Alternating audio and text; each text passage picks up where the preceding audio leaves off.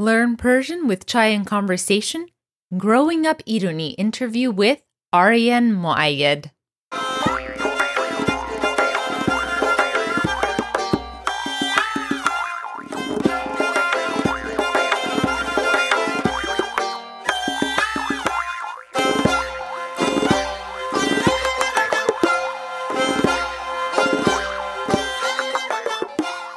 Salam be hamegi. My name is Layla Shams. I'm host and creator of Learn Persian with Chai and Conversation. I'm so excited to share with you all my conversation with Emmy Award-nominated actor Aryan Moayed. He really needs no introduction, but you've probably seen him as Stewie on Succession, Keon on Love Life, Lawyer Todd on Inventing Anna, or in the new Ms. Marvel series. Really, he's been everywhere, it seems, the past couple of years. But as you'll hear in the interview, his current success is the result of a couple decades of passionate work. I came away from this conversation with an incredible amount of inspiration and excitement for the future, both for the future of theater as a force for positive change and for the future of the Iranian diaspora in general. Also, I learned that Aryan and I share the same mantra as the basis for our work. He for his project Waterwell Theater, and me for Chai and Conversation. We get into that in detail in the conversation. Super excited for you all to hear this episode. Enjoy. Very cool. But I feel like you've been a fixture in our house for the past many months. I'm sure you hear that all the time. But it's good. Funny but true, yeah. It's good to finally talk to you. And I've been having a Succession withdrawal. I need it so badly. When is it coming back? When is Succession coming back? I have no idea. But we start shooting very, very soon. Okay, I can't wait. We're going to shoot, and then, there's not much we can really say, Layla Jen. So all we can say right now is it's going to start shooting soon, and it's going to be amazing. Okay, good. Then we'll leave it at that. But I've read a lot of interviews with you, so I'm very excited to do this because I've read a lot of interviews, and you often mention that you're Iranian. You're an Iranian actor, but they kind of brush it off. I feel like you've kind of transcended the Iranian thing. It's not something that comes up as a big part of your interviews. So I'm excited to ask you more about that, about your background, your upbringing, and what led you to do what you're doing today. So let's get right into it. So where were you born, first of all? I was born in Tehran in 1980. The year after the revolution. Yeah, it's a little bit, I'm sure for many Iranians there might be some similarities here, but I think to jump in like right there in the conversation, it's, you know how these histories go. They're just so particular and familiar, but also very, how do you describe it? Very specific. And in our scenarios that my mom and my dad were in an arranged marriage at a very young age. Wow, okay. And had 3 kids by the age of 18. 18, which at that time period was like not that common, right? Very uncommon, yeah. Right. And then I was born when my mom was 35. Oh, so wow. I have 2 brothers and a sister. They're 17, 18, and 20 years older than me. Okay. So in the midst of the revolution that was happening, what was also happening is that my oldest brother, Amir, was already studying in the States in the 70s. Okay. So in some ways, you're an only child. I am, but I'm not, because my brothers and my sister are very part of my family. Okay. They treat me like a young brother. And then, so Amir, my oldest brother, yeah, he was in the 70s. He was in the States in college. And then my other brother, Omid, fought in the Iran-Iraq war for 2 years. And then we all kind of got over in 1986. And we lived in Dubai for a second and back in Iran and Dubai, that kind of story. And then we moved to Chicago, where my brother was going to school, where there are very little Iranians. And we grew up in Chicago. And then the last part of that story is that my sister, Homera, in the midst of those first 6 years in Iran trying to get out, my sister fell in love and got married. And she ended up having to stay until 2003 because the moment we landed, they closed the door. Wow. Okay. So what did your parents do? What did they do in Iran? And then what did they do in Chicago? My mom in Iran was basically not basically, it was the hardest job in the world. She was basically at home taking care of the kids. And my dad, even though both my parents had very little education growing up, my dad flipped it all around. And by 30 went to college. And then and ended up actually going about 6 months in college in London at a banking college.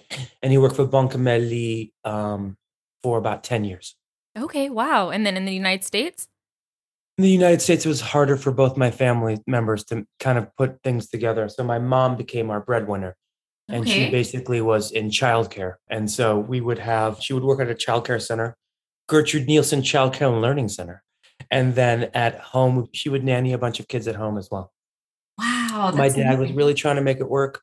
In that we came here, my parents also didn't speak English when we got here. And Right. like I said, education was like that. My dad got it later. My mom never even, went through it all. And so in a way, I became the translator of the household. And like you said, as an only child, my sister was in Iran. One brother was here. Another brother just got, like, everyone was like scattered. And so immediately my entire life became very Iranian and very as a translator of not just our family, but other families that would be nearby, and really became that person until maybe about 30 minutes ago when my mom needed some help downloading Disney Plus.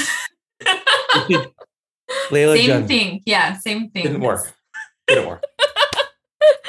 Okay, well, so in 1986, when you moved here, what was your, as you were growing up, you said there's not a lot of Iranian community in Chicago. So what was your relationship with Iranian culture growing up? And did you still speak Persian growing up?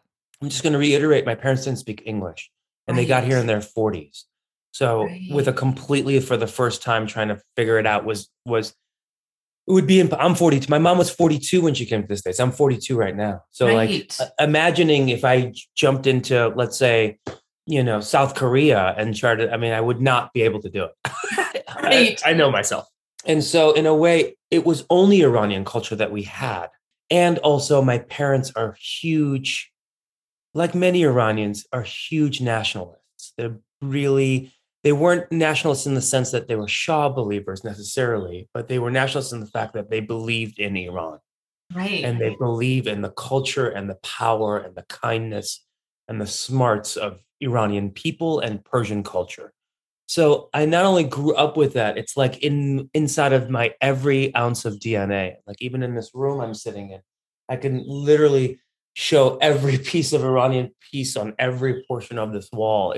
To me, the reality of me even sounding the way that I sound was the little Iranians that were in Chicago and the little Iranian community that was there, including my family, were really scared about being Iranian in the 80s. I'm not going to house that any other way. That's what it was. It was just a fear. My brother was a taxi cab driver, and my brother that was in college. They're all very successful. I just also want to say my brother Omid is an anesthesiologist. He fought 2 years in the Iranian War. He's actually the dean of anesthesiologists at Howard University. So your parents got the doctor. They got a doctor. That's why I could do this. Yeah, exactly. That's going to come up later. Okay. Yeah. And my other brother is a banker and an entrepreneur and doing well. My sister came in the States and she just became a grandmother, and I became a Khondai. A Khondai? I haven't even heard that. Okay. We say Doijun, but okay. Doijun, yeah. That's so great. Anyway, all this to say is that Iranian portions of my life, and my parents only spoke Farsi to me. To this day, they only speak Farsi to me. So understanding of it was really a big portion of what was happening. And also the other big thing about it was, like I said, like there was a fear of saying Iran. There was a fear of saying all those things. And I think in Los Angeles, I think maybe many people turned that into Persian, maybe. But in Chicago, we didn't do that. And so there was a real pressure I felt from our Persian elders that they wanted us to succeed and become as American as possible, as soon as possible, which I'm sure is a story that resonates with a lot of immigrant communities. Right. But that didn't translate to in the house. Like in the house, it sounds like y'all were very Iranian and had Nowruz and had all that kind of stuff. All of it. So it wasn't like you were trying to hide it and assimilate in the household. No, not at all. In the household, it was Iran Town. And on Fridays and Saturdays, almost every Friday or Saturday, the Iranians that were in Chicago would come over to our house, or we go over to their house. Right. And the food and the mehmuni and all that. Tarof and all of it, like every portion of it is embedded in my every being. And I think so much of it translates, even though maybe people don't see it on the exterior. But I think all of my characters are Iranian. I kind of try to make all of my characters Iranian anyway. Yeah. I feel like I learned. And also one more thing I want to say is that when we came here, we also didn't have a lot of funds. Our money was tied up in the retirement system in Iran, in Toman, and and we had to translate it and bring it over. And then we couldn't bring it over because of the sanctions. And the exchange rate. And the exchange rate kept, half Toman, yakus half Toman Buddha. They always used to say, like back in the day, it was seven Toman to $1. Yeah.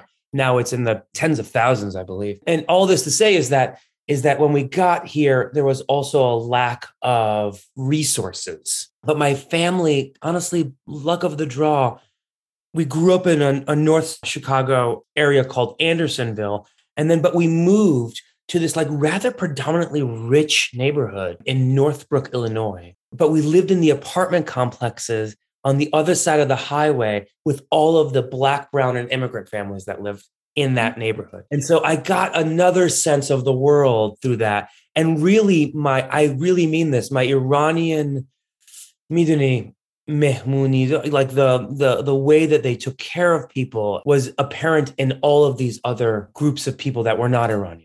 And I witnessed that culturally, which I think is oftentimes not realized as a real kind of beautiful trait of what we have.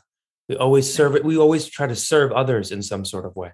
Right, right. And so then what about your like integrating life? Like how were you in school? And were you like, I do feel like you're very Iranian and it comes up all the time. And you wear your Ishq shirt during the Marvel premiere and everything. So then is that how you were in school as well? Were you very vocal about being Iranian? That was not the case for me growing up.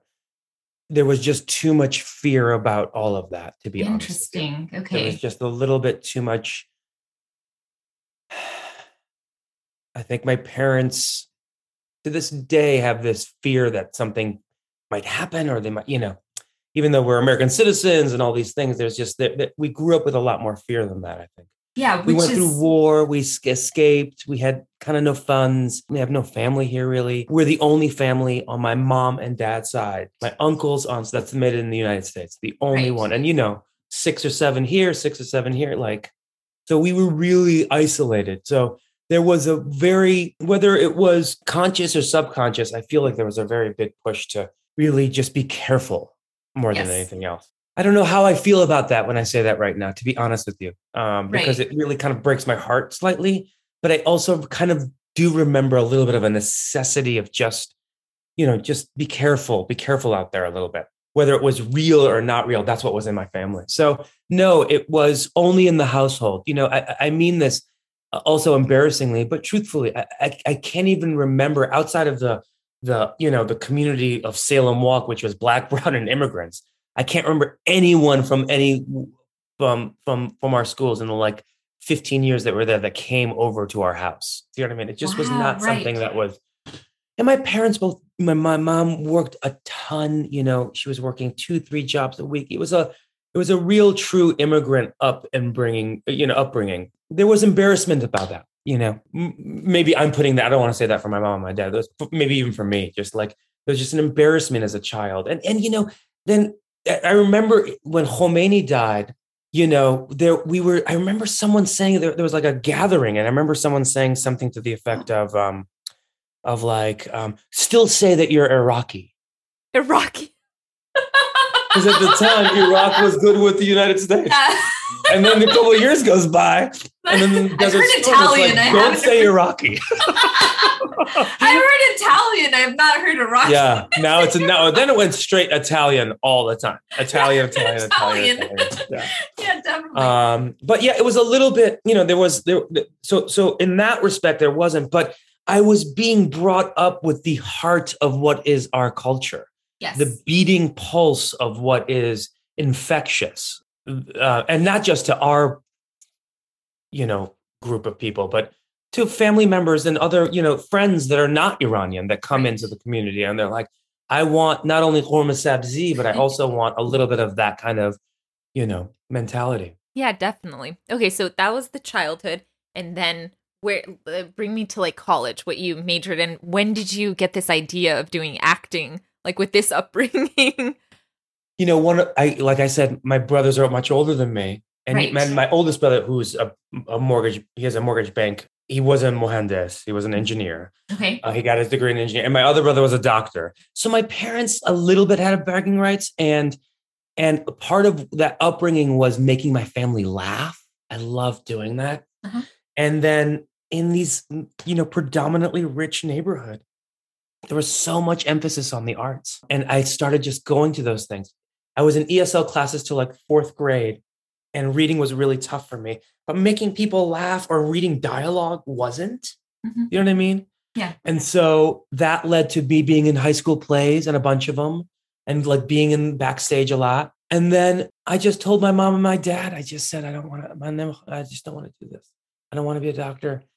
I'm going to try this thing. And, their eyes got big, and, with a couple of like, yeah, what's going to happen. And then I went to Indiana University. I didn't get it. That's the other thing. I didn't get into any school where I had to audition. Okay. I didn't get into this is one of them. And then my mom says, and I'll say a little bit of this in Farsi. She said, Yani, همین مدرسه تو رو نمیخوان. I was like, no, mom. Yeah, they don't want me. یعنی برای هنرپیشگی اصلا نمیخوان تو رو.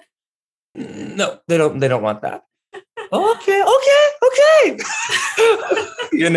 That right. Like, holy shit, my mom's face went, oh my God, I'm going to die. And all of a sudden it's like, okay, but I got to be positive somehow.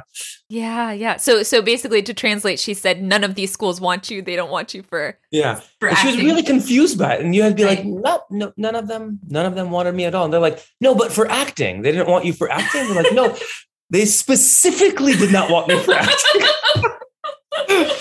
And then I went to Indiana University, and my whole entire life changed. I ended up doing 15 plays there in 4 years. 9/11 happened during that time. And Tom Ridgely and I, who was my best friend in college and one of my best friends now, he and I were starting to realize, this is so crazy, but in like 2000, we started to realize before 9/11 that theater's job was not about fame and acting and fortune. Theater's job actually, from our time to the Greeks' times to, is about change, is about helping society change through art. And for some odd reason, our 20-year-old 2000, this is in 2000, we were so addicted to this. 9/11 happened. And then we just dedicated our entire lives, Layla, and all your listeners, to changing the world through art and art education. And that's kind of how it brought me to New York. And in 2002, we moved to New York City, and we formed Waterwell, which is a nonprofit organization that I co-founded, that is an art and art education company that tackles huge civic-minded questions in like a beautiful artistic form while bringing in community members. And we've been doing that for 20 years now. Amazing. And so, and before we get to the acting stuff, I do want to mention this. The company now is two-pronged. Over $1 million. We teach 250 students a year at the Professional Performing Arts School in Midtown Manhattan. We also are an art production team, in which it's run by the great Lee Sunday Evans as our artistic director, and we do shows that like tackle the questions of today, but without being polemic or without like trying to feed the left or the right anything. Really going into the messy. Really going into like what it feels like to like be in the messy side of things. And after 20 years of doing that kind of like civic-minded, socially conscious work, we really are, it's like a real industry leader in this type of form. And so I just wanted to say that really, even though the exterior feels very actor heavy, the 90% of my day is based on Waterwell and trying to bring this type of like civic-minded art to the world. And luckily, history is bending towards us, not away from us, as those first 10 years, even though the work was really strong and the community building was really strong, huge building in the community of the Iranian community in the tri-state region. And even though all that was strong, it wasn't popular. It wasn't a popular form. And now that's kind of taken its own shape. And along the way, even though I didn't phrase it like that back in the day, Tom and I didn't phrase it like that, we definitely use the Iranian good thoughts, good words, good deeds in Right. our practices. We would talk about it at 25, 26 years of age of like, that's really a great way of thinking about things. And for those that might not know, that is a Zoroastrian like teaching. But that's wild. That's actually like the basis of like my work. That's how I think of it as well. Like whenever I started, I was like, okay, I always think of that. It's always going in the back of my head. It's kind of a constant script. Yeah, and I use that in not only making decisions on the artistic side at Waterwell or the education side at Waterwell, but I use that in how I pick the art that I want to do.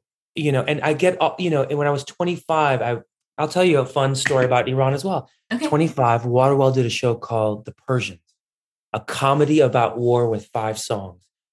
The Greek author Aeschylus wrote a play called The Persians, which is the oldest play in the modern world. Okay. And we adapted that into this Rat Pack show. And Thursday and Friday nights, Layla, was Persian night, in which we would teach the audience, sold out audience every night, like swear words. I got signed. It was so fun. But it was also a play about what the war was at the time. But it was also a play about what Iran has lost. It was also, so like messy, was all of these messy things that was all tackled. In 2005, I got signed by a really big agency. And at that time period, in 2005, the only roles for us were terrorists or victims. Yeah. I don't know when it was, but early on in those conversations with a really high-powered agency, I really kind of set the bar and said, you know what?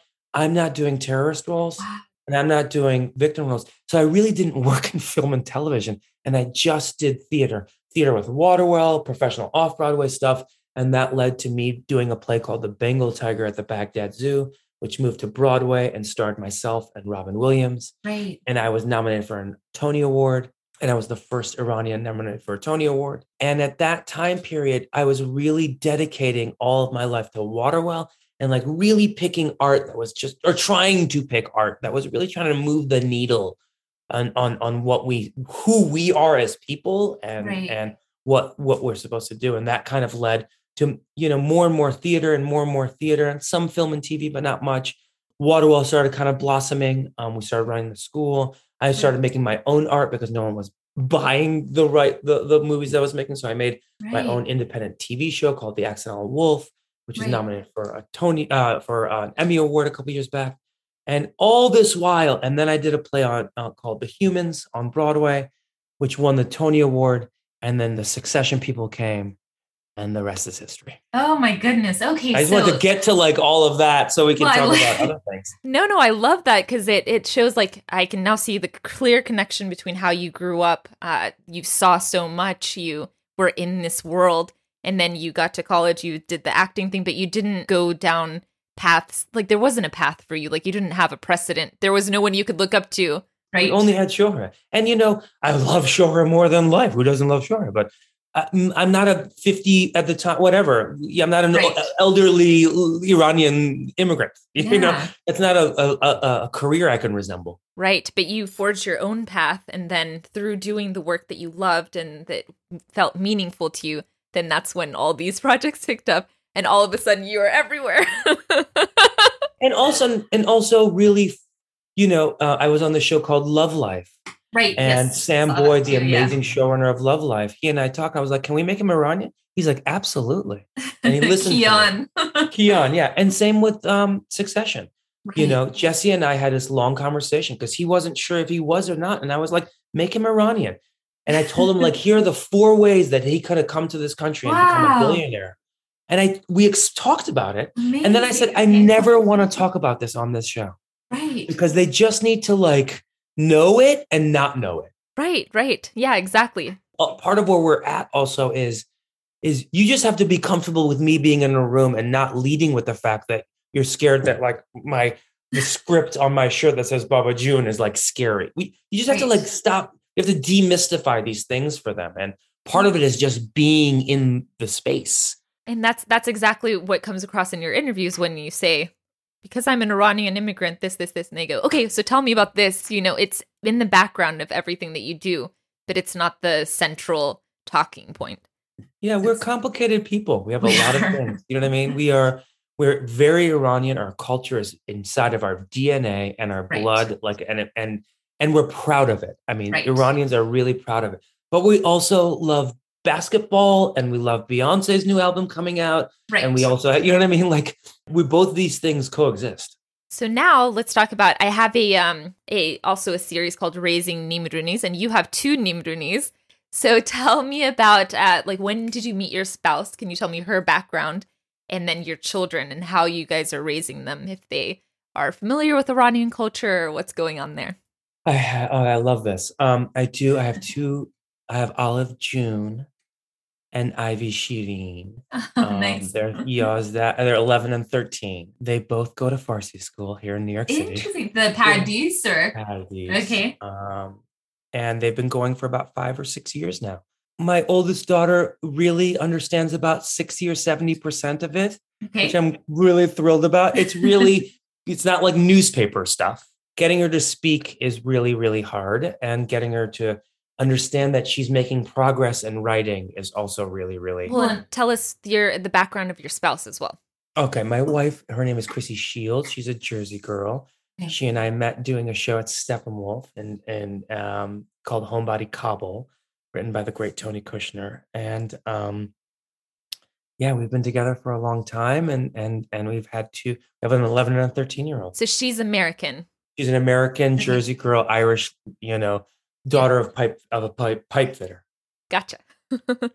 Okay, so then they're half Irish American, half Iranian. Okay, so then your oldest understands about 60%, and then your youngest is less. It's just because when you have 3 in a household, 2 people can do the Farsi. When you have 4, I need another person to like speak, and so her much less. Though she understands my mom, whenever my mom says stuff to her. She can do all these things, but it's something that we have to, the hope would be that we go to Iran for a bit, or the hope would be that we can go to, spend a summer, or my mom can spend a summer here, something like that, to really immerse them, because I know how it is. I know how like easily it can, like, the road can be slippery. Right. Well, do you think, and because Chrissy is white, she's like a person that I can't rely on to like speak Farsi with. You know what I mean? Right. So what we do is we watch a lot of Iranian movies. We try to, at least. Okay. Most of the time they're, I'm like crying, Yeah. But we also listen to Iranian music and listen to Iranian audio. But we try to like do as much as we can to just immerse them in it and, surround them with it all, because I really think something to be proud of. Right. And like you said, you have like elements in your room, and do y'all do like Nowruz and all that kind of stuff too? We do Nowruz, we do Size Bezdar, we do Charshambe Suri, of course. Right. We do them all. I mean, there's not that many. Yeah. Yalla. I mean, that's basically it. And what do you think about the language? Like, do you think it's important for them to know it? Is it important to pass it along? Why? Well, I think, first of all, selfishly, I think as I figure out myself, my relationship with the language, it's, I think it's this is going to sound so conceited, but it's true. I think it's a very beautifully constructed language that I think it actually makes a lot more sense mentally on how words come together. And how, so I think internally, I actually think it forms a lot of my own writing, of like the simplicity of idea and thought. Mm-hmm. The Pasfarda, right? 3 syllables, right? How do you say it in English? The day after tomorrow. The day after tomorrow. I mean, yeah, it's like a lot going on there. And construction-wise, Pasfarda is like such a great way to use your brain that I think about in a very nerdy way, and I think that my kids can learn from. And I try to like instill in, like, look at how simple this thought is. And 2 is, this is thousands of years that we're passing down. Mm-hmm. Thousands of years that are passing down. And, as we all know, from college, liberal arts colleges, if we went to one of those, is that, languages are just going away. And with the the advent of the phone and Google Translate, I mean, they might as well just disappear rather quickly. And so, why waste all that? And I want to say, the phrase that you're saying, like the care daranik, gufdaranik, pendaranik, there are some words like that. Like you can translate it as like say good things, do good things. But then that word neek to me is like good is kind of in a way like judgmental. You know what I mean? It's like there's an opinion on it. It has an opinion. Neek does not, and there's no translation for that word. So it's just like I've tried to do it. I'm like, it's say well things. I don't know. Like it's just there are these words. I love those words. Exactly, love those words, and it's. I mean, Layla, we're gonna be friends forever because I'm at my upstate place here in New York in the Catskills, and we call this place Neek. Ah, wow. Yeah, that's really cool. It's true. I believe in that good thoughts, good words, good deeds. That's how I think it's, again, I try to find the simplest form, and that does it for me. Good thoughts, good words, good deeds. And that word neek is just, good doesn't even do, good has an opinion on it. It does. It has a moral judgment. Yeah, neek has, it's deep. It's just deep. And it's just so indescribable. Short. Neek. It's so short. It's just like a world of meaning behind this short word. Hello, Layla here with a quick break to tell you a bit more about Chai in Conversation. As I say in the interview, this project began over 11 years ago as a language learning platform, but also as a way to teach about Iranian culture in a relatable and accessible way. We have several courses to teach the Persian language on our website at chaiandconversation.com. You can also follow us on Instagram to get bite-sized lessons every day. That's at Chai in Conversation. More details after this episode. Let's get back to the interview.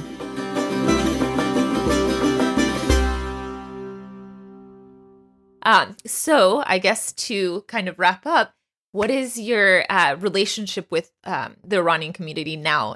I think I have a deep relationship with the Iranian community. Like because it wasn't available to me, in Chicago, because there wasn't that many. And, I think immigrants understand this as well. Just because there's a bunch of Iranians living in Chicago, that doesn't mean that they're your tribe either.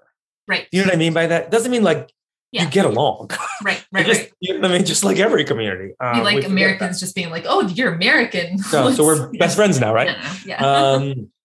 So finding our tribe there was also kind of tricky as well. But my relationship now is we have a bunch of Iranians in New York City that I invite to every party at Waterwell. I try to invite into all of our homes.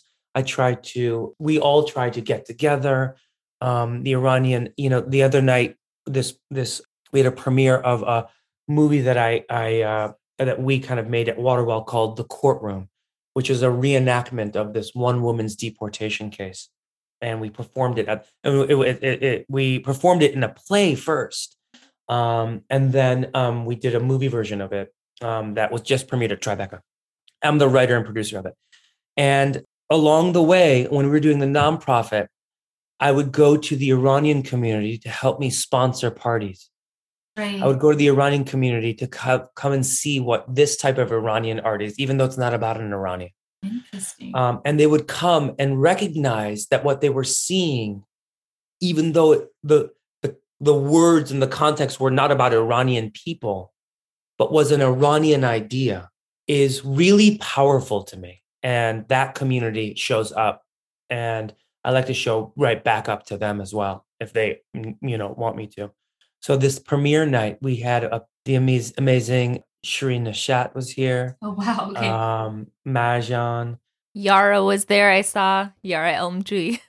Yeah, Yara was there. Yeah. And it was a beautiful moment of just all of these Iranian artists being in the room and just enjoying a piece of an art that was kind of co-created by an Iranian with Iranian upbringing and feeling, but not about Iran necessarily. Right. And so I find myself really trying to take that responsibility on. I feel we've been bastardized for so long, and I feel like all these Iranian artists' job in a way is to kind of like reintroduce us to the world. What you're doing. Right. Chai in conversation. That's what you're doing. You are Right. you are showing the world that we can just have some tea and talk. Right. You know what I mean? Yeah. And that our ideas are beautiful and pure and messy and wrong and you know what I mean? Like it's not we're not like we're people. We're just Right. regular people. Right. So I find myself deeply trying to amplify that, even on my social media feeds. When I Yeah. find Iranians doing something that's really powerful to me, I find it really inspiring. And I think about their obstacles that they went through, some way worse, some way easier. It doesn't matter. Like we are Right. still pushing that narrative forward. So Right. And it seems like there's a lot of momentum right now. A lot of it's happening in New York. It's very exciting. I did visit a few weeks ago and I was just like, man, what this, it's like exploding everywhere. I mean, I think we've all been like you, like just quietly working. Like I began this project 11 years ago and it's just like quietly working. And then all of a sudden, like it's just building momentum. Like there's some great energy in the air. So I usually end by asking what your hope is for the diaspora for the future. I think you've kind of answered that, but if there's anything else you want to add to what you've just said. I hope we live in a world where we can freely go back to our homeland. Right. I really hope we can go do that because Yeah. it means, I know it means a lot to you and it means a lot to me as well. Taking our kids. Yeah. So that is one hope that I have. Right. Well, thank you so much for talking with me today. I learned a lot and it's very inspiring. And You as well. For 11 years, you've been doing this kind of work and just know that we all appreciate you so much. Thank you. Damn it again. thank you so much. And I look forward to that Succession coming out and everything else you have in the works. I'm sure there's a lot to see. And where do people find out more about you? I know that you have an Instagram page, the Waterwell Theater. Can you tell me? Yeah, go to waterwell.org. You can see about our nonprofit, what we do on that side. If you believe in the work that we do and you want to be, I say this to everyone, and you never know. If you believe in the work of this kind of change that we're doing and you want to be a part of the team, look us up. Give us an email, info@waterwell.org. We're looking for people that believe in good thoughts, good words, good deeds, and believe in art changing the world. I'm there. Thank you so much, Ryan and John. Until next time. Bye. Thanks again for listening to this conversation. Hope you enjoyed. If you'd like to hear more interviews with prominent Iranians or check out our short, sweet, and enjoyable language lessons, you can find us on Instagram at Chai and Conversation. You can also check out our Persian language course on our website at chaiandconversation.com, with Chai spelled Chai. There you'll see our conversational Persian language courses, our reading and writing course, and we even have a course on Persian poetry. Also, make sure to subscribe to our podcast so you don't miss more important conversations like this one. This week's interview was edited by Chadwick Wood, and our theme music was written and performed by Babak Rajabi. I'm your host, Layla Shams, and until next time, Khuda Hafiz.